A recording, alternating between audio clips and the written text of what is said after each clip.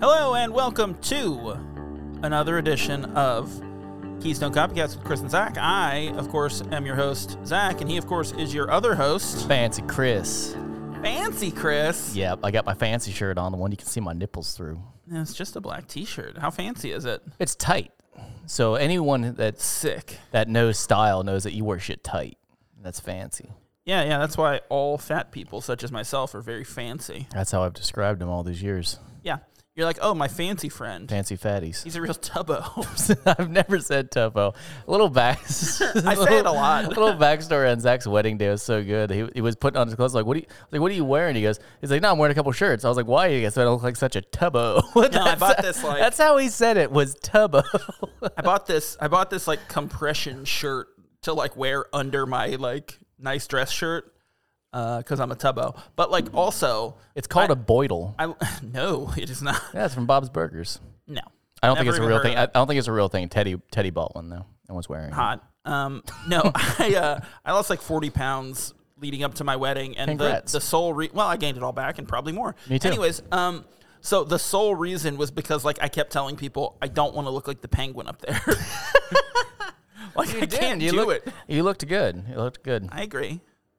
I agree. I looked good. It was that blue suit of yours. You looked like you were going to beat me up in the parking lot. That's because I had my bald head. I know. It was and I had terrifying. I had another 15 pounds onto my chubbiness that I have now. He was jacked. Fat. So, hey there, buddy. Hey, you look so good. I didn't look so good then. I'm not too bad. I have something to talk about, but I guess I can't talk about it. And I got something else to talk about. I don't know if I can talk about that. What do you got? Cool. Well, one of it is I realized I missed my fucking appointment today. The thing you told me not to do about the therapist. What do you? You're a jackass. No, I'm pretty good about it. I mean, we might as well talk about it now. I was basically to fuck with my friend who's going to a therapist. He was talking shit on the phone, so I was trying to figure out a way to get him back. So I was going to follow him to his therapist appointment, figure out what therapist he had, and then make an appointment, and then just talk about how we were secret lovers and he wouldn't, love me back. Basically just sabotage his actual life until Zach said, hey, that's not a good idea. So what I said was maybe instead of making a fake therapy appointment, you should make a real one for yourself. That's not getting him back, though. It's sassy talk. Getting yourself back. It's getting my self-assistance. That's right. And that's what you need. I'm reluctant. Yeah. How you doing? I'm doing... What did you do today? Not good. Why? You didn't get some kind of procedure yesterday? Yesterday I got my second COVID shot, and my arm was very sore. Sure. It was sure. It was surely sure. It was Dinah Shore. That's like a 70-year-old reference. Okay. No, I got my second COVID shot yesterday. My arm was sore. And that's most of what it was. But like towards the end of the day today, I started feeling like real run down. So I'm like, God damn it. But, aside from that. How's your mustache feeling, though? Oh, it's glorious. You hear it? Growing it out. Does it ever get stuck on the mic? Because mine does now. Because mine's white. We have about the same length mustache. No, I don't get that close to the mic. Oh, I'm right up on it. So when I, legit, when I sing, my mouth is on the microphone, and I'm, just spit everywhere. But, when I'm talking, I like to keep a little further back, give it a little more room presence on my voice. Okay. Why did you tell us about the spit? Because it's part of it, Hey. Some people's weirdo podcast fetishes. This is the second time you've made that joke to me in the past, 2 days. Might have been twice today. It's just one of those things. It's like you don't have any control over it. It's like when someone says, my wife, and you have to go, my wife. My wife. It's a rule. Legally. Yeah. Legally required. It's nothing about what you want to do. No. Or if it's classy or well-timed. You just got to do it. Yeah, that's pretty much it. That's what I was thinking. We're slaves to the, I don't know how you're going to end this, and I am probably going to cut it. To the wage. You get it? Because that rhymes. No, I quit my job, remember? Oh, shit. Hey, do we watch some stuff this week? We did, and actually, this is another, obviously, like we told you last week. Say bonus. Say it like that. It's a bonus. Oh, we're DJs. Was that now. good? Don't say we're DJs. I'll start getting on the sound drops. I'll start doing the sound pads. This is the final bonus. Yeah, this is the last bonus episode, and at the end of this one, we're gonna tell you what we're doing for season 2. Are you stoked? I could be. I mean, yeah, I'm really stoked. What are we doing, I was really Zach? like talking to the audience and not the person who's like my podcast partner and knows what we're doing. You looked me in the eye. I got confused. This is like dog mentality. Look, when we're here, that you are my like representative to the audience. Here, I'll look over here. No, the audience isn't paying attention now. No, I told them. Looking away. Oh, I no. already they're always listening to me, you stupid Man, idiot. we suck. Stupid face. Anywho. Ooh, you handsome face. So our other 2 between season bonus episodes, we did something a little different. We had guests on, and we had them determine which of a parallel thought movie was better. We each argued a side. Since they got to judge us, can we have the audience judge them? Like, which one was the better judge? Can I ask you guys to write in and tell us which one you liked more? Yeah, KeystoneCopycats@gmail.com. Send us an email. Tell us who you liked more. I'm not going to read them. Or you can send us a picture on Instagram. Like of yourself? At Instagram / whatever the address is. At Keystone Copycats on Instagram. Yeah, you just go right there. Why are you giving out all the plugs at the top of the show? You just go there. I'm telling you. You just drop an image. You can do it. Feel free. Zach, how did you feel about the first movie that we haven't introduced yet? So yet? The movies that we're doing for this week, I didn't need to introduce them because they listened to last week's episode, obviously, so they know what it is. It's The Illusionist and The Prestige, both from 2006. Hooray. The first movie, let's talk about The Illusionist first. Well, we're switching it up. We don't got a judge. We don't have a judge. And it will become clear, but the reason that we don't have a judge is that neither one of us wanted to argue for one of these movies because... Yes, Prestige is better. Well, were you getting to something? I said it would become clear like throughout the episode, but not like immediately following, like you just spoiling it. Listen, there was no way I was going to get through. There was... well, you must be singing. There... Oh, no, it's because you're not singing and ejecting it. No, it's because there's no way I'm going to talk about either one of these movies without just going on and on about how much I love The Prestige, because it's 100% my top 5. Top 5 of all time. Same. Favorite movies. And, okay, here's the thing. Here's something that I will say right off the bat, is that if The Prestige didn't exist, The Illusionist would be a great movie. Yeah. Now, I backed that until I watched it again, because this is only the second time I've seen it. I saw it after, like, a year after it came out, like when I was still having to rent movies from the library. Like when I would just go in and be like, "What's I bought from Blockbuster?" I was like, "What's the library recommend this week?" Like that's how old we are. They're like, "How about a movie about magician?" Mm-hmm. So I watched it. I'm like, "Oh no, this is a great movie." And then you introduced me to The Prestige. Yeah. Way later than that. So and I loved that. The story behind The Prestige is we went to see Inception in the theater. Mm-hmm. So it was 2011. And we're watching it. It's great. We loved it because we love Christopher Nolan.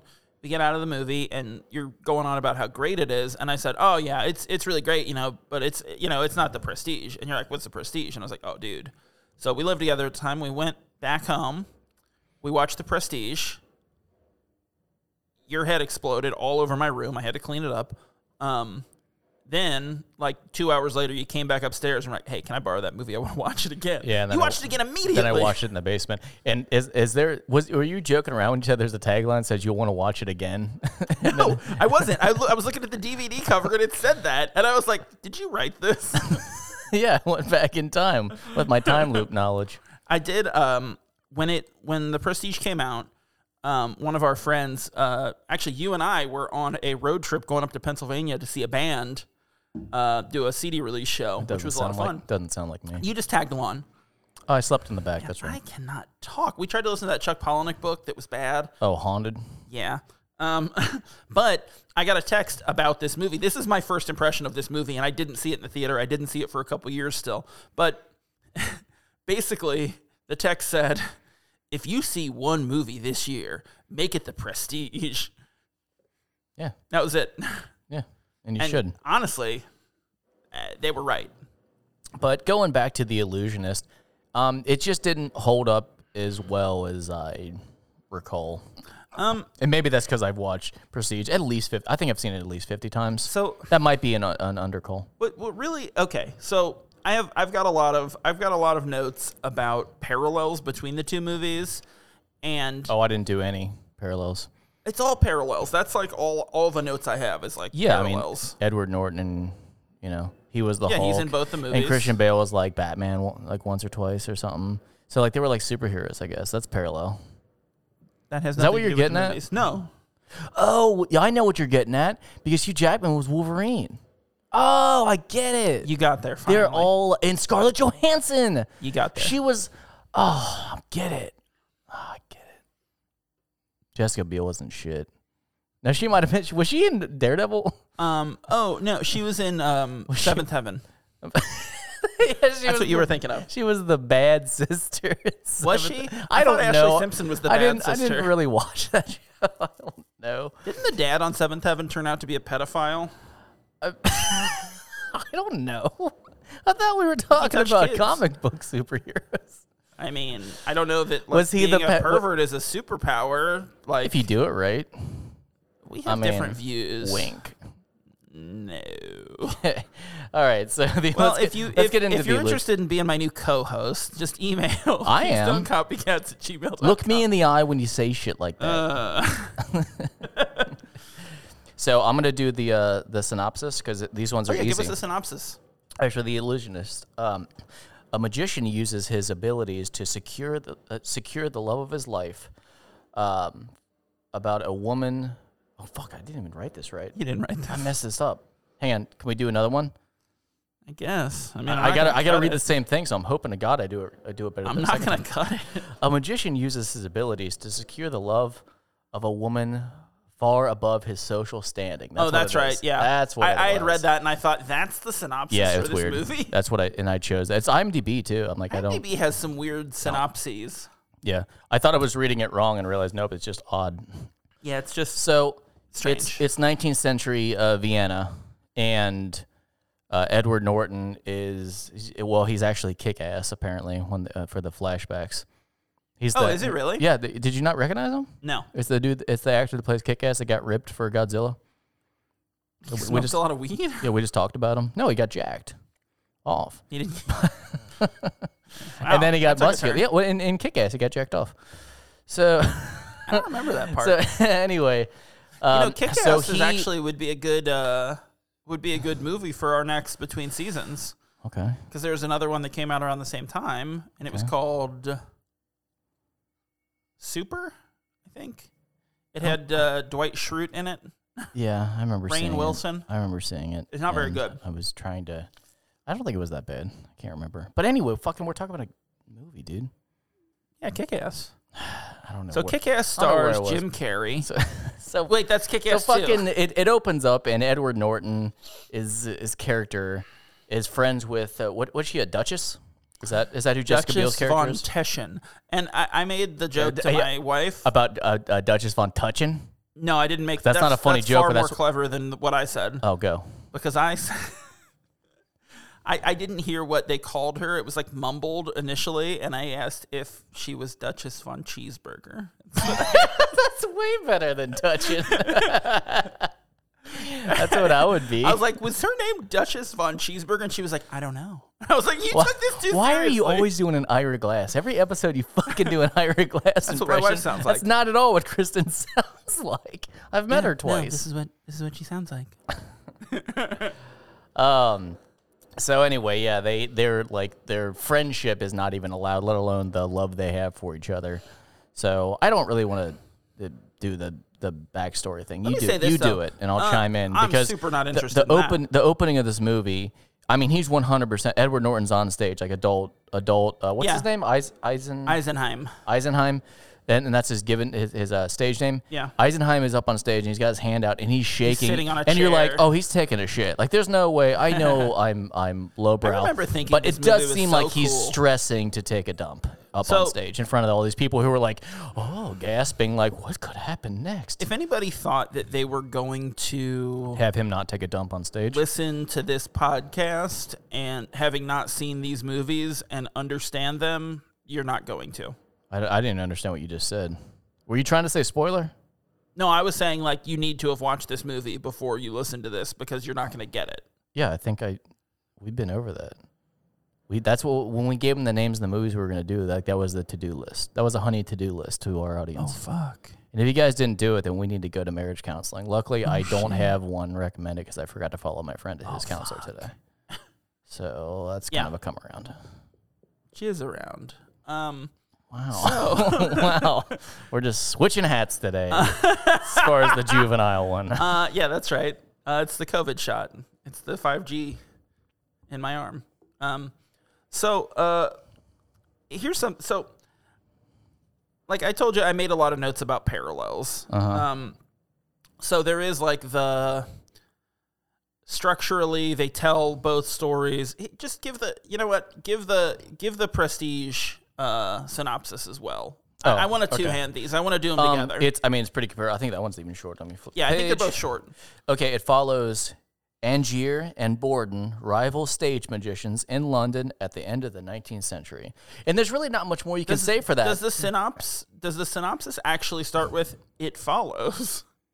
I think that was the IMDb one, but it was mainly talking about it was talking about Nolan and the backstory. Yeah.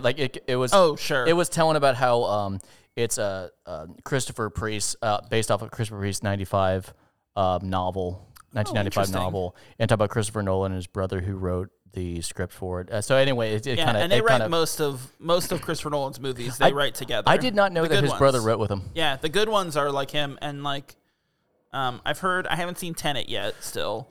And I've heard some bad things about the script for it, and it's apparently just a Nolan script or a Christopher Nolan script. I don't know. The simplicity with that one I get because it really is just two magicians fucking with each other. That's another way you could describe this for sure. Other than that, it's just a competitive nature. Now it's obviously rooted much deeper when you find out the whole premise. So of the movie itself, but yeah, it's basically two rival magicians. That sums it up. So both of these movies start. They do that movie trope where they start at towards the end the of the story. Towards the end, yeah. And then go back and retell it. Now, I would say on stage, but Prestige isn't really on stage. No, and it's behind the scenes. Prestige does it better. Like honestly, yeah. And this is the thing. Prestige tells you Prestige starts off going, "Hey, we're taunting you right now. You could figure out the fucking twist in this movie you watching closely? Right now." And they even say, "Are you watching closely?" They're oh man. Such a good fucking movie. Also, that's a thing that Christopher Nolan does. He comes back to it, and I think that's actually what got us talking about the Prestige. Is that he does it in Inception as well, where he's washed up on that beach, and the older guy, Ken Watanabe, old man Ken Watanabe, and that's like the end of the movie. And it's like for each one of them, it's not like the opening shot is the closing shot, but it is. This is the end of the movie, and you'll understand it the second time you see it. The first time, it's like a mystery, and it like teases you, and then, so should we just spoil both movies now? Because I feel like it's gonna help definitely with the Prestige if we just tell the audience that. So I'm just gonna say the actor's name to make it easier. Yeah. So Hugh Jackman and Christian Bale have this rivalry, and they're back and forth. And what happens is there's this Hugh Jackman's wife dies because of Christian Bale's slip up in a magic act, and so they start this rivalry back and forth. Like Hugh Jackman blows his fingers off in a bullet catch thing gone wrong, and then intentionally. Christian Bale comes out with this great trick, and Hugh Jackman wants it and can't figure it out, so he sabotages him. And then Christian Bale retaliates and sabotages his trick. It's just back and forth. But at the end of it, what you find out is the way Hugh Jackman's like, no, there's some way I can't figure out his master trick. And what you find out is Christian Bale has a twin, and he's been secretly hiding him. So when he does the man in the box, and then his brother comes out the other one, that's actually the trick. And what's funny is the whole time, the engineer, the engineer.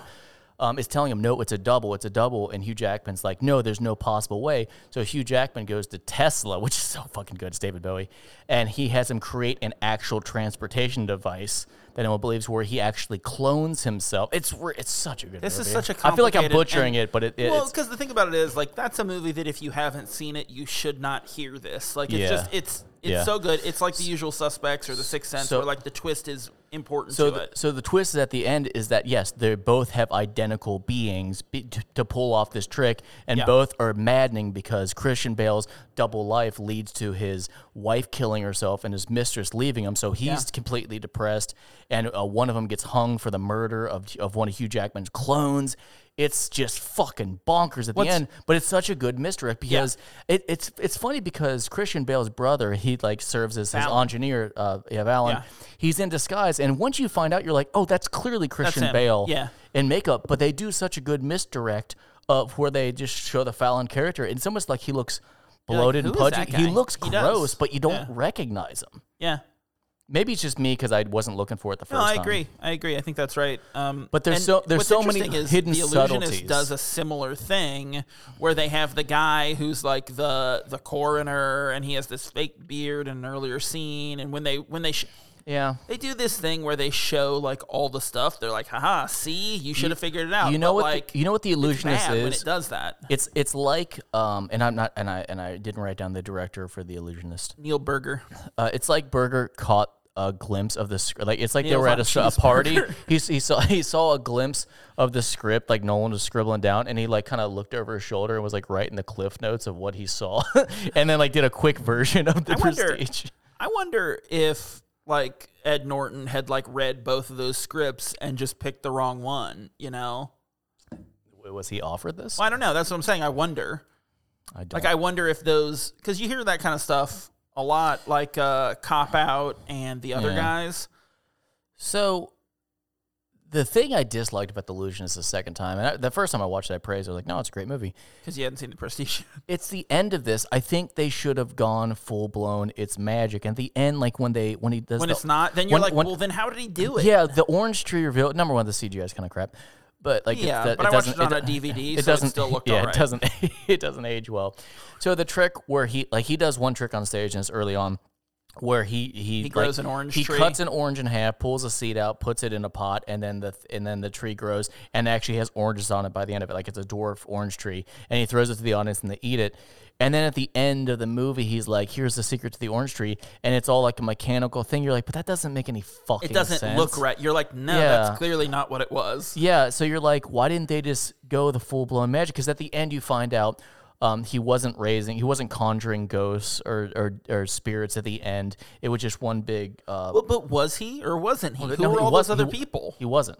Remember, because of the projector thing they show on the projector, like here's a rough idea of that it could have worked, but that doesn't. So I don't. Here's the thing: they should have went full blown. Oh, he is a real magician, because in the beginning when they show he met this magician and there's lore behind it. That would have been better if it was like, oh no, this magician taught him real magic or gave him some kind of spell or charm or whatever. What's really cool is that like. The Illusionist does the thing where like you think he's the real deal and can actually do the stuff, and then it turns out he can't. He's not. And the Prestige is you think it's all a trick and all this stuff, but it turns out that like Hugh Jackman goes to such lengths for his obsession that he actually does it and ends up killing himself every night. Yeah, and I'll say like it is a type of science that's not understood because Tesla invents it. Because Tesla invents it, so it's not magic. Cool. It's some kind of. It's the Batman quote. It's magic is just science we don't understand. I love that quote. So I made a note that like it makes a lot of sense that after doing Batman Begins, Christopher Nolan would do another movie about a man who is obsessively driven after he loses somebody, you know? Yeah. Like Angier is Batman all over. He's this rich guy who's obsessed and has to like he's driven to these crazy ends that are not reasonable for any human, but like, you know. And there's so many twists in this, like even just that he's Lord Coldlow. Like he hides. The funniest thing is Christian Bale hides his double identity the whole time. And at the end, so did Hugh Jackman. Hugh Jackman was pretending to be American. He was a British lord. He was a lord. But he does the whole mention time. It. But he does mention it early on with the wife, which is really great. Like I changed my name so as not to embarrass my family with my show business. Like exactly, it's misdirect. But you assume it's just they didn't want him to be a magician because it's kind of embarrassing or whatever. Yeah. You don't think, oh, he's a fucking lord, he's from London, like a rich guy, and I don't know. I guess like, well, one of the mysteries the whole time was how is he funding all this shit? Yeah, and it was like for a minute I thought like, oh, you know, he's he's this successful magician, so he's made his money and he's smart with it or whatever. But then, like, you know, when he's funding Tesla, it's like, dude, this guy's loaded. He's loaded.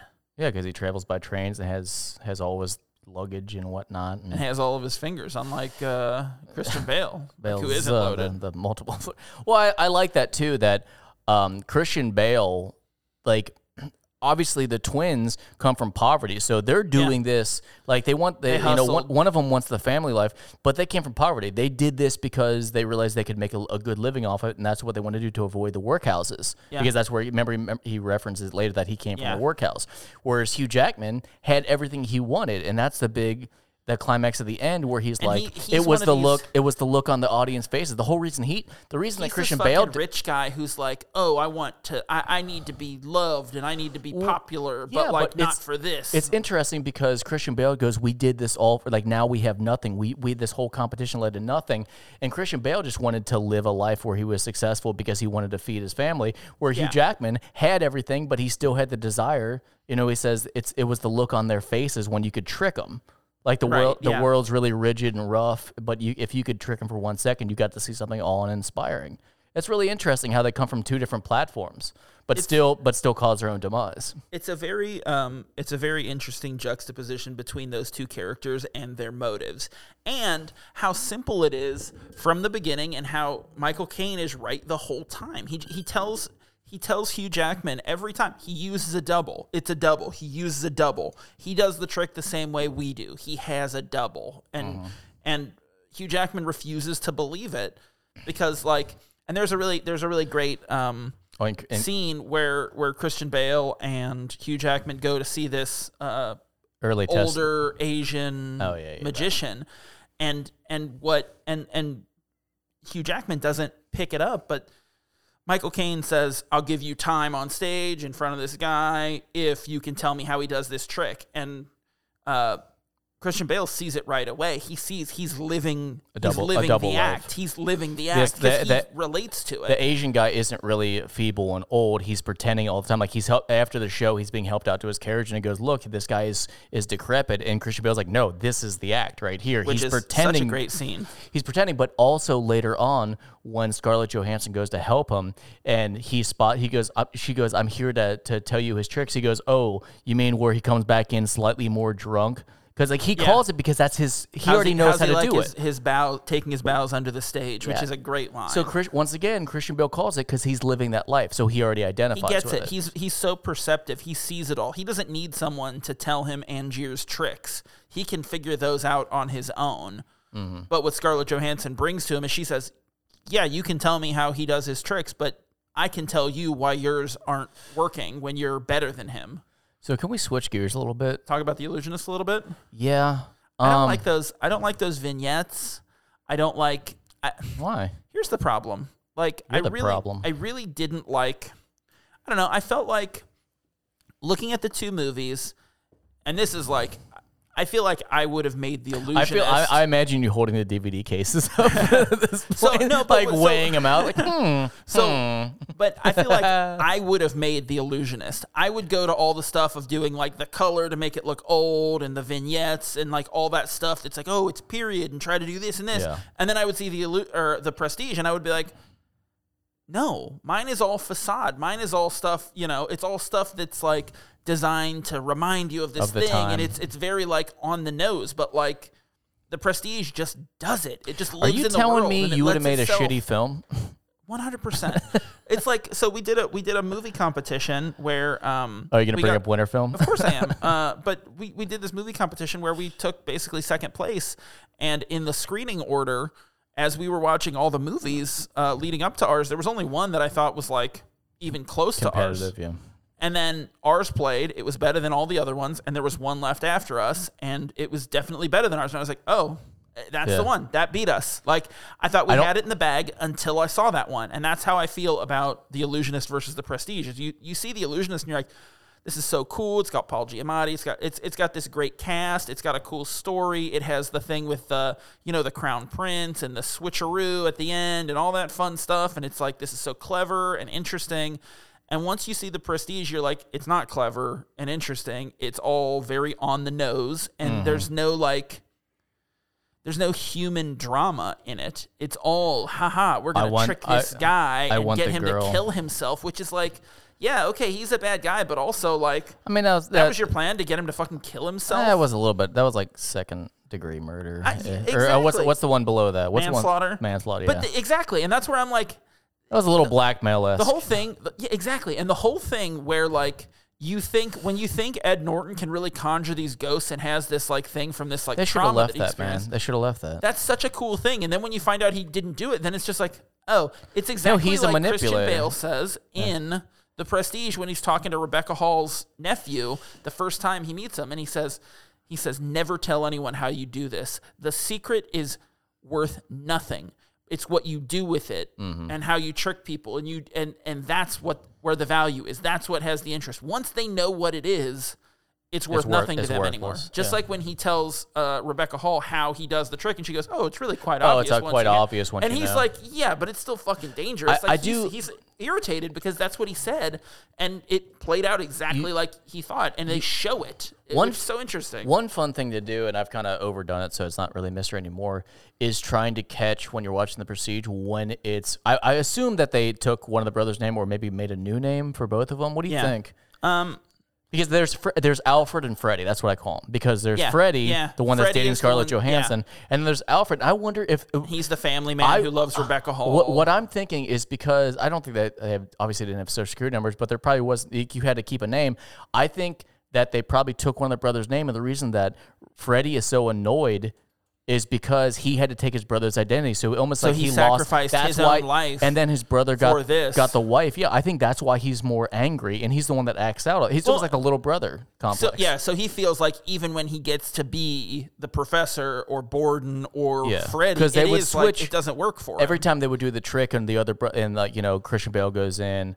And then Christian Bale comes out. That's when they would do the swap of the real life characters. Like in their real lives, they would become the other brother.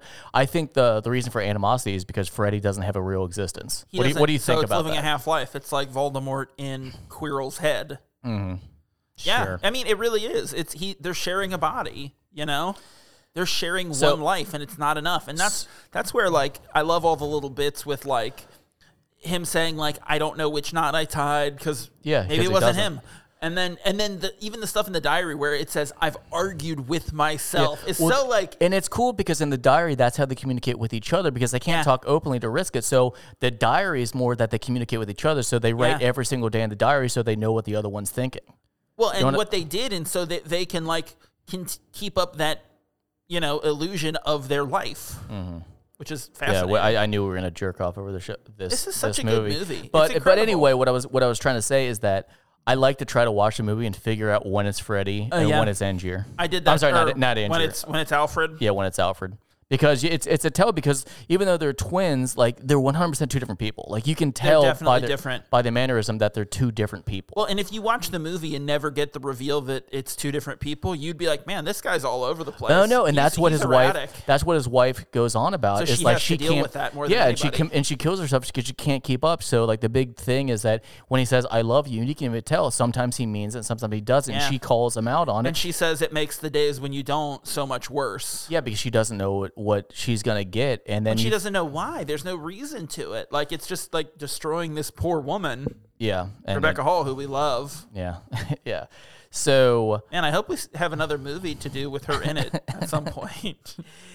So, yeah, I guess following up with that is, do you think Freddie ever fucked his brother's wife? Yes, I do. Well, I don't know. That's question the thing. Because you assume he's like they didn't get laid before his wife, right? So he just like this is probably the first lady. So like Freddie's. Oh no, I disagree with that. So Freddie's probably like, hey, let's try this out. I think Freddie doesn't like her because he's always fighting with her because he's like, fuck you, I don't care. Like, she's interfering with the business. So I think when he.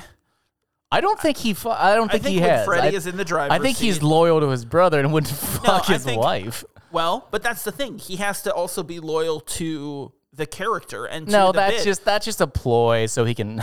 So what is he gonna? Is he gonna cause trouble in his brother's marriage if she's like trying to like? No, he's like, I got a headache. I can't do it tonight. Every other night. Could see my face for the reaction to that.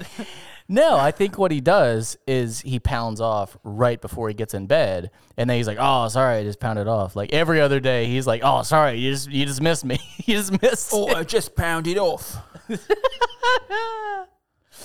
Back to The Illusionist to keep up with some nonsense. Yeah. I really like the music. I very in the much am excellent. glad that I live in the time that I do, because I don't know. There's no nice way of saying this. I would have 100% persecuted people during the Salem Witch Project. Like, yes, I will. I'm gonna hang and burn everyone here for black magic. Like, there's no way. If I lived in a time when it was okay to burn people at the stake, I would constantly be like, "Hey, listen, I don't understand what just happened. That fucking that's burn them, that's right? a witch. Like, that's got to be a witch." All right, I've got a counter argument about The Illusionist. Okay, are you ready? Okay. Does the Crown Prince have a fake mustache over a real mustache? It's strange. Like, that thing is too waxy. Well, it was just like it looked stiff and fake, but you could kind of see real mustache under it.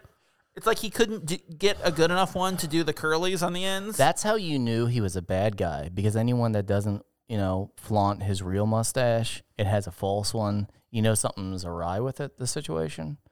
So that's how I solved the mystery of, is this a bad guy or not? Not because he beat and probably killed one of his fiancées or whatever that was. Yeah, pushed her off a balcony. But because of the wax mustache. So let me ask you this, okay? The rivalry between Angier and Borden, Jackman and Bale, Wolverine and Batman. Okay. Batman. British Batman.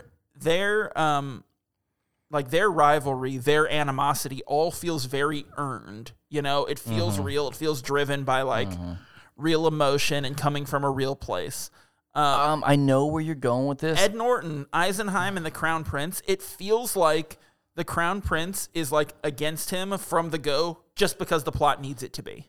It doesn't feel motivated at all. Yeah, but think of it like this: if Edward Norton came in here and put a sword, stood a sword up, and then it was your sword, and then you couldn't pick it up in front of a group of your friends, you'd be like, "I'm gonna kill this son of a bitch," and whoever he loves. To him at the first show. The first show, when he met him, he was like, "Haha, we'll have you back, and we'll have some real things, and I'll tell everyone how you do it." And you're like, "Okay, yeah, but why?" But once again, on top of that, let's imagine that it's your sword, and you're no. Fuck, I'm not I going really down the road want of the sword my again. sword back, and he's like, He made him look like a bitch. I get it, but And here's the thing. But he started off at a 10, and he does it, and he eventually lets it go. And it gets a little shocked. And he eventually lets it go, but yeah, kind of a little zap. And you'd be like, "I'm gonna kill him and everything in his life." Well, that's what I would do, and then I'd burn him at the stake.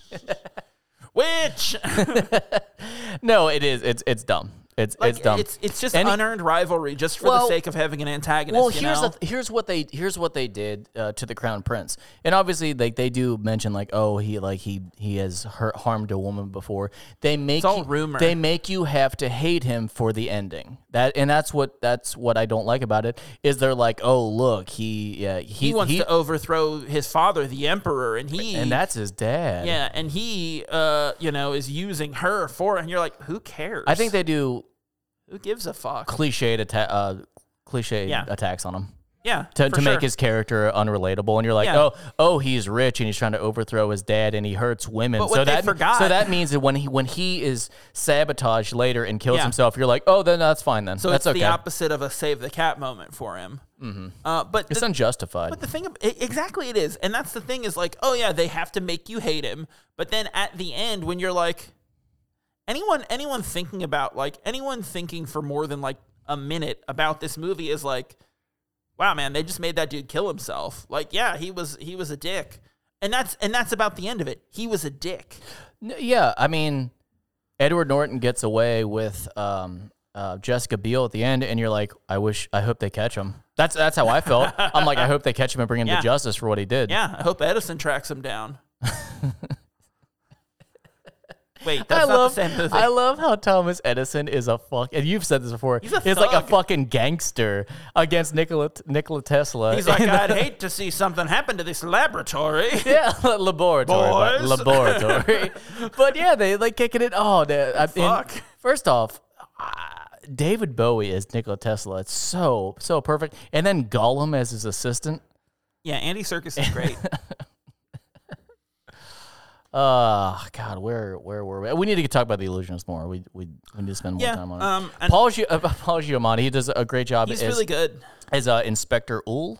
A-U-H-L? Yeah. Whatever. I try not to know their names. I have a note in here, and it's at the end of the movie that says Paul Giamatti runs Knuckles first. I don't know how to explain it anymore. When he's He chasing runs Ed like an Norton. orangutan, dude. When he's chasing Ed Norton, and then at the end he realizes all the stuff, how he tricked He him. It's smiles like, come so on. big and comical. Like, imagine, make fists. Turn your knuckles towards the person you're walking towards, and then just walk like that. That's how he runs.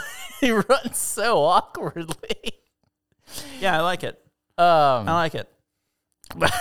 I disagree. But Paul I'm a Giamatti, fan. he has the biggest jack-o'-lantern smile at the end when all these realizations, like, oh, like, he tricked me. He took the jewels out of that sword and sabotaged. It's like the end of Crown Usual Prince. Suspects, where he's like realizing everything, and it's like, oh, but it's not a good reveal. Yeah, but instead of shock and awe, it's excitement, and you're like, I don't care. Like, this makes He's like this makes the jizzing character at a train station. This makes Edward Norton's character shitty. It makes him a fucking murderer, where it's like, oh, I'm gonna have this guy get killed and like basically ruin a person's life. Like, at best, I'm gonna ruin this guy's life because he was a dick. Like, maybe you don't be a dick too with the sword thing. You're right. Like, fuck him. He was a dick about it. Like, he came in cocky, acting like an asshole. Ed Norton did, and it's like, yeah, man. Like, I wouldn't like you either. Yeah, I just Edward. I get it. Edward Norton. You're absolutely right. You have to hate the Crown Prince. And at the end, when you find out that Jessica Biel's alive and he didn't murder her, I don't hate him. You know. Edward Norton. Yeah, the characters are taken apart because they're of different stature. He's lowborn. She's highborn. And Been watching a lot of Game of Thrones, haven't you? I just finished the fucking 8th season. And I didn't even hate the 8th season as much just because it's Game of Thrones. So yeah, I rewatched the whole thing recently. So lowborn, highborn. And so Edward Norton didn't get his way. Now here's the thing. He's very successful. And yeah, because he's not of what's Blue Blood?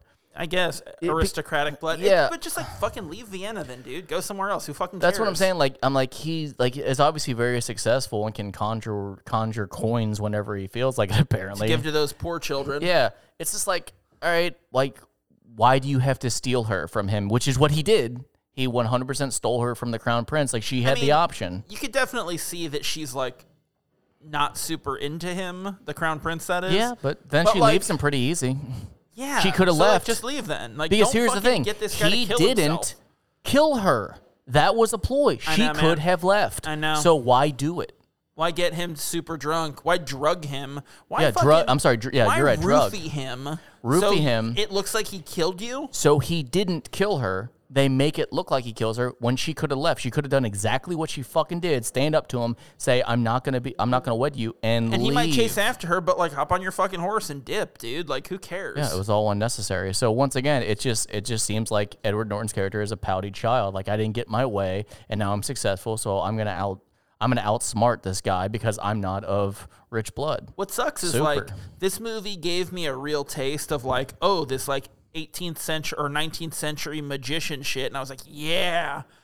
Not realizing that The Prestige was so superior and like actually an incredible movie.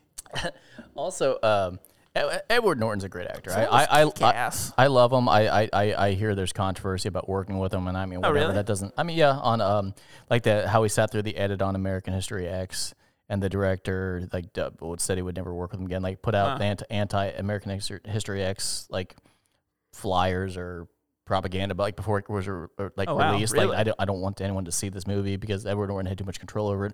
Anyway, being on the set of the Hulk, like, he was too complicated to work with. I think Marvel was shitty about Hulk because they wanted more control. I'm just saying that I get it. There's whatever. Yeah. There's controversy behind Edward Norton. You wouldn't like I him love when him. he's hungry. I love him. I love him as an actor. And I can't remember what my fucking point was. Oh no, it was his accent.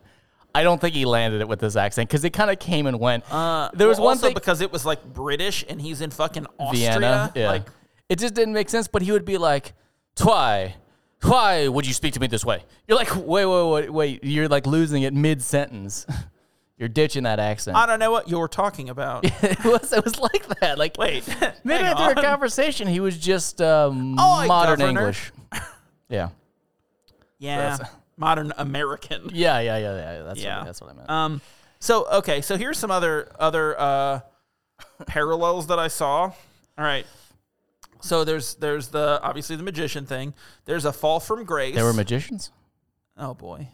I missed it. I thought they were illusionist. Michael. I knew one of us was going to do that, and I thought it was going to be me. I also watched Arrested Development. Oh, it's so good. Watch it is what I said. So they have like their fall from grace. They both kind of end up with that like the new theater, the thing where Angier has the new theater that he sets up for the Tesla machine when he wants to do his final thing. He gets the blind crew. The 5G theater. And the thing, yeah. And then he's giving everyone COVID shots. But then like for the illusionist, he has the Asian crew, which is another like weirdly, it's like, oh, this is a group that can't talk about it. But then when Paul Giamatti's like, how does he do the trick? The guy's just like, I don't know. Yeah, you're like, why'd you make him talk? Why is he Asian? Like, what's the point of having this Asian guy if it's not that he can't tell? Like, wasn't that the whole point? No, it's cheap labor.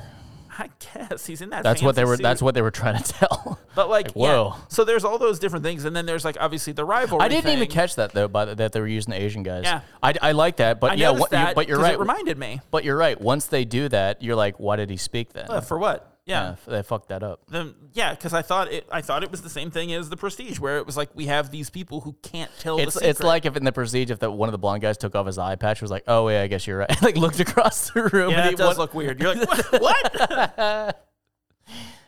I wish they would have done that. Yeah, that would make this perfect movie somehow better. Is there any way that we can do that where I can just put in like a white contact lens and have an eye patch, and we just insert just me for a second, where I flip it open and like look across? It's at the trial. I saw everything. What were we talking about? I think we were talking about The Illusionist, Michael. I could have had 20 when the Crown Prince goes outside to fake kill Jessica Biel. There's his helper, his assistant, looking out the window, the chubby guy with the mustache, and they cut back to him 3 or 5 times of his reaction. And he's like, I could have used 20 more minutes of him going, like it's like in Red Dragon when Ray Fiennes is bounding up and down the stairs nude. Exactly. He's entertaining. Luring through that window for so long, and they keep cutting back, and we're like, oh no, we got it the second time that something shocking has happened. This guy is witnessing it, and this is important later. And by the 4th time, you're like, no, we got it. This dude is looking out the window. It's understood. We can stop cutting back to him. Every time it's, I like the part where he I did turned a into ticker a horse. at the end of that one. What'd you say? I said I like the part where he turned into a horse. Which one? Oh, Oh, yeah. that one. Yeah. That was funny, Zach. So we didn't like The Illusionist as much as Yeah, we we liked really- The Prestige. That's what God, I'm man, we getting. started off like, these are both good movies. Like, No, we they just are. That's the bashed problem. Okay, so Illusionist. here's the thing. What's the thing, Zach? It's a pen. I was holding it up and saying, "Here's the thing." I didn't want to tell the audience, but it's a pen. They're like. Say what you mean, Zach. I'm gonna Fucking say it. So I think The Illusionist is a good movie that makes a lot of bad choices. Like the one, does like a lot something you of would stuff make. that plays safe. Well, no, because I would be like, this is ambitious. I'm going to do this great thing, and then it's just Do you think I half-assed it, or I like think- it didn't. I didn't go all the way for it. Like I think on paper the movie works more. What would you have done differently for The Illusionist to get it to work? Because once again, on paper you're like, oh cool, this is a nice switcheroo at the I end. think it needs a rewrite where they have a real reason for the animosity between Eisenheim and the Crown Prince. I And think the Crown. I think the Paul Giamatti character has to have some genuine conflict where, like, it's not just, oh, the evidence is showing me. I think he needs to have some, like, connection to Eisenheim where it's pulling him apart. I think that's a more, like, compelling story. I think the easiest thing to do is you make the Crown Prince. Well, I want to go back to Game of Thrones. You make the Crown Prince more creepy. You make him more like a Ramsay, where he's like in his face, like, I know your tricks. Where it's more like he's gonna harm this girl, and like it's like a sadistic game he's playing. Well, no, but even like when he first sees him and he's like, "Oh, this is how you do it." This and Ed Norton goes, "That's a way that you could do it." Like, I want him to figure some of the stuff out. I want him to be like a worthy adversary, you know? I want him to be that guy who can figure it out, which is Edward Norton is very calm the whole time, like he has an ace up his sleeve. Well, but it's funny because that is what Hugh Jackman is. He's this royal, he's this like aristocratic guy, but he is that good. He looks at it and he goes, "Oh, this is what they're doing." And he figures the stuff out. He has the goods, you know, that the Crown Prince doesn't. I just think that if you, yeah, you're right, adding more drama, but I think if you made it seem like there was more cause for concern for Jessica Biel's character, and that there was more concern from, instead of Edward Norton just being like, I want the girl, and I'm kind of concerned, but not really, because they kind of have their little bickering moment. If you make it more like he's really worried about her, and there actually is some kind of trauma that happens. Or maybe if there's like a consequence for Paul Giamatti finding out that they like knew each other as kids, like if he has a way to like, if he has like more stake in like hiding his identity, you know, maybe that's and Paul Giamatti, something. The first time that they see each other outside the stage, Jessica Biel and Edward Norton, Paul Giamatti like calls him in because they're like, "We caught you talking to her in a carriage. What was going on there?" And it's like he's just a lackey at that point, which is kind of what he is as the inspector. But I understand that was politics. Like that was unheard of. Like you could get arrested for life if you were caught doing that with the Duchess. However, it's just Duchess von Cheeseburger. Duchess von Cheeseburger. It's just it wasn't enough. You're just like, okay, so that nothing happened, and then there's real consequences of this action. No, there should have been something else. So obviously, you can see that it would have been very hard for one of us to argue for The Illusionist, but I thought it was really like important that we do it, because it is like, this is a great example of like, there were two ideas. One of them is incredible, and one of them is just okay, you know? Yeah. If you eliminate the Prestige, then Illusionist isn't that bad. But I think The Illusionist is a really good movie. I still think something needs to change in it. Well, it's like, and I'm not sure if I've made this comparison already, but it's Salieri and Mozart. Like Salieri is a talented musician. He's like would be a great composer if Mozart, like the greatest musical genius of his time, didn't exist. You know, I think if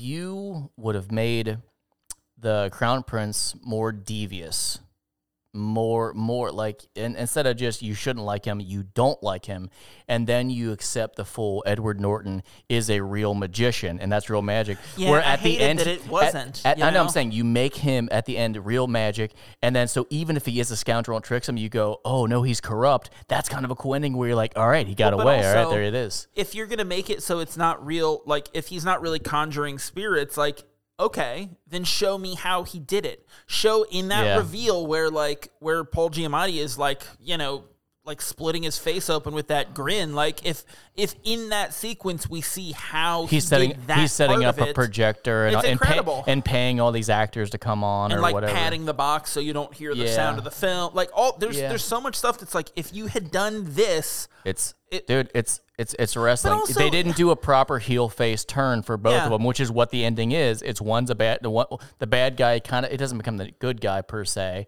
and then the good guy doesn't become the bad guy. Just they become neutral, and you're like, no, you need a full switch. Yeah, it's like, hey, there's gray area. If you're gonna trick me, make it so we swap it. So let me ask you this: he's not really conjuring spirits.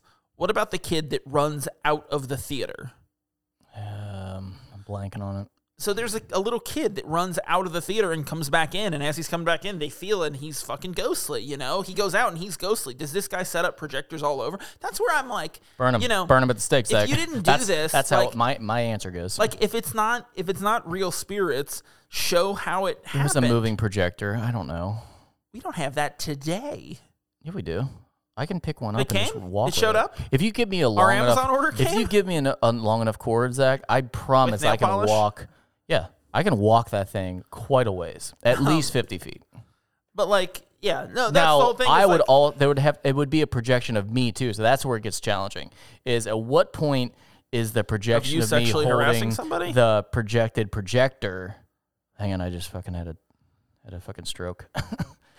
Well, that's it for us. If you put wheels on me, like roller skates. No. If like I'm a wearing car. roller skates and I have a long enough cord and I don't trip over it, I could make it look like there's a ghost kid. Does that make sense? No, because it's not true. But okay, so moving on. Like that is like the big thing. That I don't know. That's the big thing. That's like, You're the big thing. It comes close, but it doesn't get there. And it misses the mark by enough that you're like, man, this could have been really great. It's And like like a gymnast who jumps off the thing and then doesn't stick the landing. Man, I love that clumsy metaphor. Let me ask you this. The thing, Zach. The thing. It's the like pommel the horse. gymnast that jumps off the thing and then doesn't stick the other thing. It's like the guy who jumps off the diving board and then doesn't stick the dive. It's the guy who does a thing that's like good partially, and then the end part is not as good. Maybe it's a movie. That's enough of this. When was CPR invented? VCRs? What'd you say? CPR. Duchess von VCR? Duchess von Cheeseburger. When was CPR invented? That's what I want to know. Because like Is that like Creedence Clearwater? I don't understand what you're saying. CPR. Oh, CPR, like how Yes, you revive dummy. people. Yes. Oh, I'm trained in that. Same. But like Angier's wife, like they literally just watch. He literally just like shakes her face around a bunch and does nothing to try to Well, save I her think life. she's already gone. How? She was in there for a minute. Yeah, I don't know. Like it didn't. It doesn't Well, make longer sense. than a minute because it was a minute she's underwater and then to break I don't the know glass. if it's an actual minute, but like, yeah, no, you're right. But like, dude, he literally just like fucks with her face. That's all he does. Well, it's important that she dies for the story.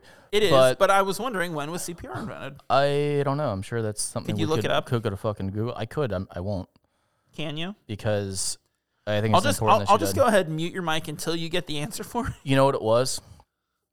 Is that Dick? deep down, Hugh Jackman knew that his father was embarrassed of him being a magician. He wanted him to be Lord Caldlow, like he becomes later. So he sabotages the water by adding a bunch of poison in it. So when Hugh Jackman pulls her out, he can smell the poison because that's something his father does all the time. He poisons his brides. So he's like, fuck, she's good and dead. There's no way I can revive her. I might as well hate Christian Bale forever. So his wife just barely missed CPR. So this movie takes place in what, like 1870s, turn the 1880s? century. Yeah. And like CPR was invented just a hair too late in 1960. I like that CPR evolved from smacking in the face to chest compressions. Like that's. I think it was less smacking in the face and more like trying to Shaking. shape it out of Play-Doh. I'm Like, pretty that's sure. what it looked like. I'm pretty sure. Yeah, at that point they were just praying the pain away, which is something we still haven't quite gotten out of. Yeah, it's because it's right. It's because it works. Are you telling me that you're not a Christian Scientist anymore? Because I will find a new host for this podcast to replace me. I remember when my mom was passing away, someone says, "Well, I'm praying for her." I'm like, "Okay, Neat. thank you. that'll help you, I guess." Yeah, that's right. Sorry to bring everyone down on that one. I just made me think of it.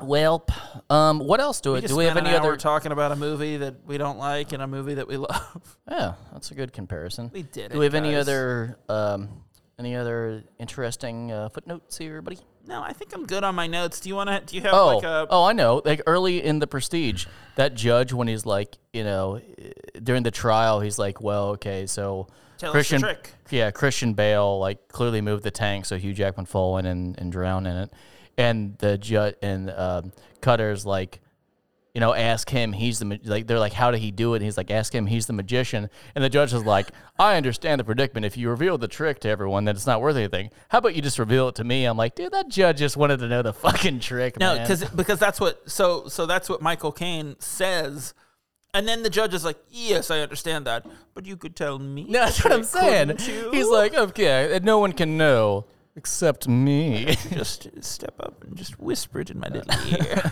Just pull my wig aside and whisper it in my ear. Yeah, and he had that fucking Victorian wig on. You're like, oh, get the fuck out of here, bro. I love the scene where Michael Caine, he wrote a novel later about the reveal. I love the scene where Michael Caine is whispering in the judge's ear, and like as he learns more, he just oh. That did not happen. What? I have to tell our I have audience. a special edition. It was a DVD cut, huh? It's 35 more minutes of judge reaction shots. Actually, it's just reactions. It adds reactions that you didn't think you needed. So how would we make The Prestige different? We don't. No, it's perfect. It's a great movie. It's so good. It's entertaining. It's smart. It's interesting, but it's also fun. You know? How do we make it worse then? We had Edward Norton's character at the end. Yeah, we had the Crown Prince for no reason. Like stab Lord Caldwell when he's dying from the bullet. And then he shoots himself in the head. And then Paul Giamatti's like face lights up. No, that's the ending. It's when you see the last shot when you're seeing the hallway of all the Hugh Jackman drowned bodies. It's it's Paul Giamatti running through with excited he's understanding the ending of it. Ooh, I need a cigarette. I've been laughing too much. Yeah, that's a thing people say. Yeah, it's because it's like what I'm trying to compare it to. It's like sex, or like if you jump off the pole vault thing and like you almost stick the landing and like it's pretty. I thought you were gonna do the fucking laugh track. Nope. Or the boo track. So we recently, I guess it was probably like 3 months ago when you're hearing this, but we recently did an episode of Sinclarity: A Dinosaur's Tale, and I used the applause button anytime someone said my name. It was fucking obnoxious. Yeah, we fucking sucked on that that episode. Yeah, so that's season 2, episode 23, Leader of the Pack. That episode sucked too. It was bad, but we don't need to talk about dinosaurs anymore because we're not on that show. Yeah, we've evolved. Get it? No, I didn't. Oh, thank God. How do we end these episodes? I forget. Well, hey, just Google us. No, so no. Oh. So what we did before is we would pitch and we would get our verdict from our guest, but there is no guest. There's no verdict. I can do a voice. We know. I can do a British one and then midway through just give up on it. No, I've had enough of that already. Oh. So I think, just my final thought is like, The Prestige is a movie that's definitely worth watching. Illusionist is. The Illusionist watch is The fine. Illusionist. If you're like at like an Airbnb and you don't have access to like Netflix or something and you're flipping through cable and it's on, watch it. It's fun. This is one of those things where obviously there's more room for debate. I'm sorry, there's more room for response when we're doing a debate of two different movies. For sure. Just get on the one of our social media pages and debate us. If you disagree with us, we would love to have if you comment. disagree, well, I'll probably just write back, no, you're wrong, and that'll be it. But Zach will probably talk to you about it. I might engage. We'll see. Yeah. So we want to hear your opinion. Do you have any closing thoughts on either of these movies that you want to get out before I start wrapping this bad boy up? Fuck. I mean, I think we pretty much nailed everything. Paul Giamatti fucking is great when he's laughing, when he realizes things. I think that should be in every single movie. Anytime. Yeah. Like I was even thinking about like Sideways. I wonder if he did it all then. When he was like he had a good wine, he freaked out. That's the thing that we should do. Again. I've never seen Sideways, but what we should do is we should take the scenes in the train station of Paul Giamatti reacting and put scenes from other Paul Giamatti movies into the flashbacks. That would be very fun. Yeah. Anywho. And then blind me into The Prestige, yeah. Yeah, you can do that. Thanks for the permission there, buddy. I got approval from the Prince of Comedy. Hey, go on and pitch us some shit over there. Yeah, I'm going to. I thought you were just texting. No, I pulled up my notes. You suck. I know. Well, thanks for listening this week. Thanks, everybody. Tell your friends about us, and be sure to subscribe on your preferred podcast platform. You can find us online at KeystoneCopycats.com. We are at Keystone Copycats on Instagram and Facebook. If you've got something to say, you can email us at KeystoneCopycats@gmail.com or leave us a voicemail at 513-239-7682. Check out Sinclarity: A Dinosaur's Tale at dinosaurs.gay. And until next time, I'm, of course, Zach, and he, of course, is Pretty Chris. We'll see you next week. Bye.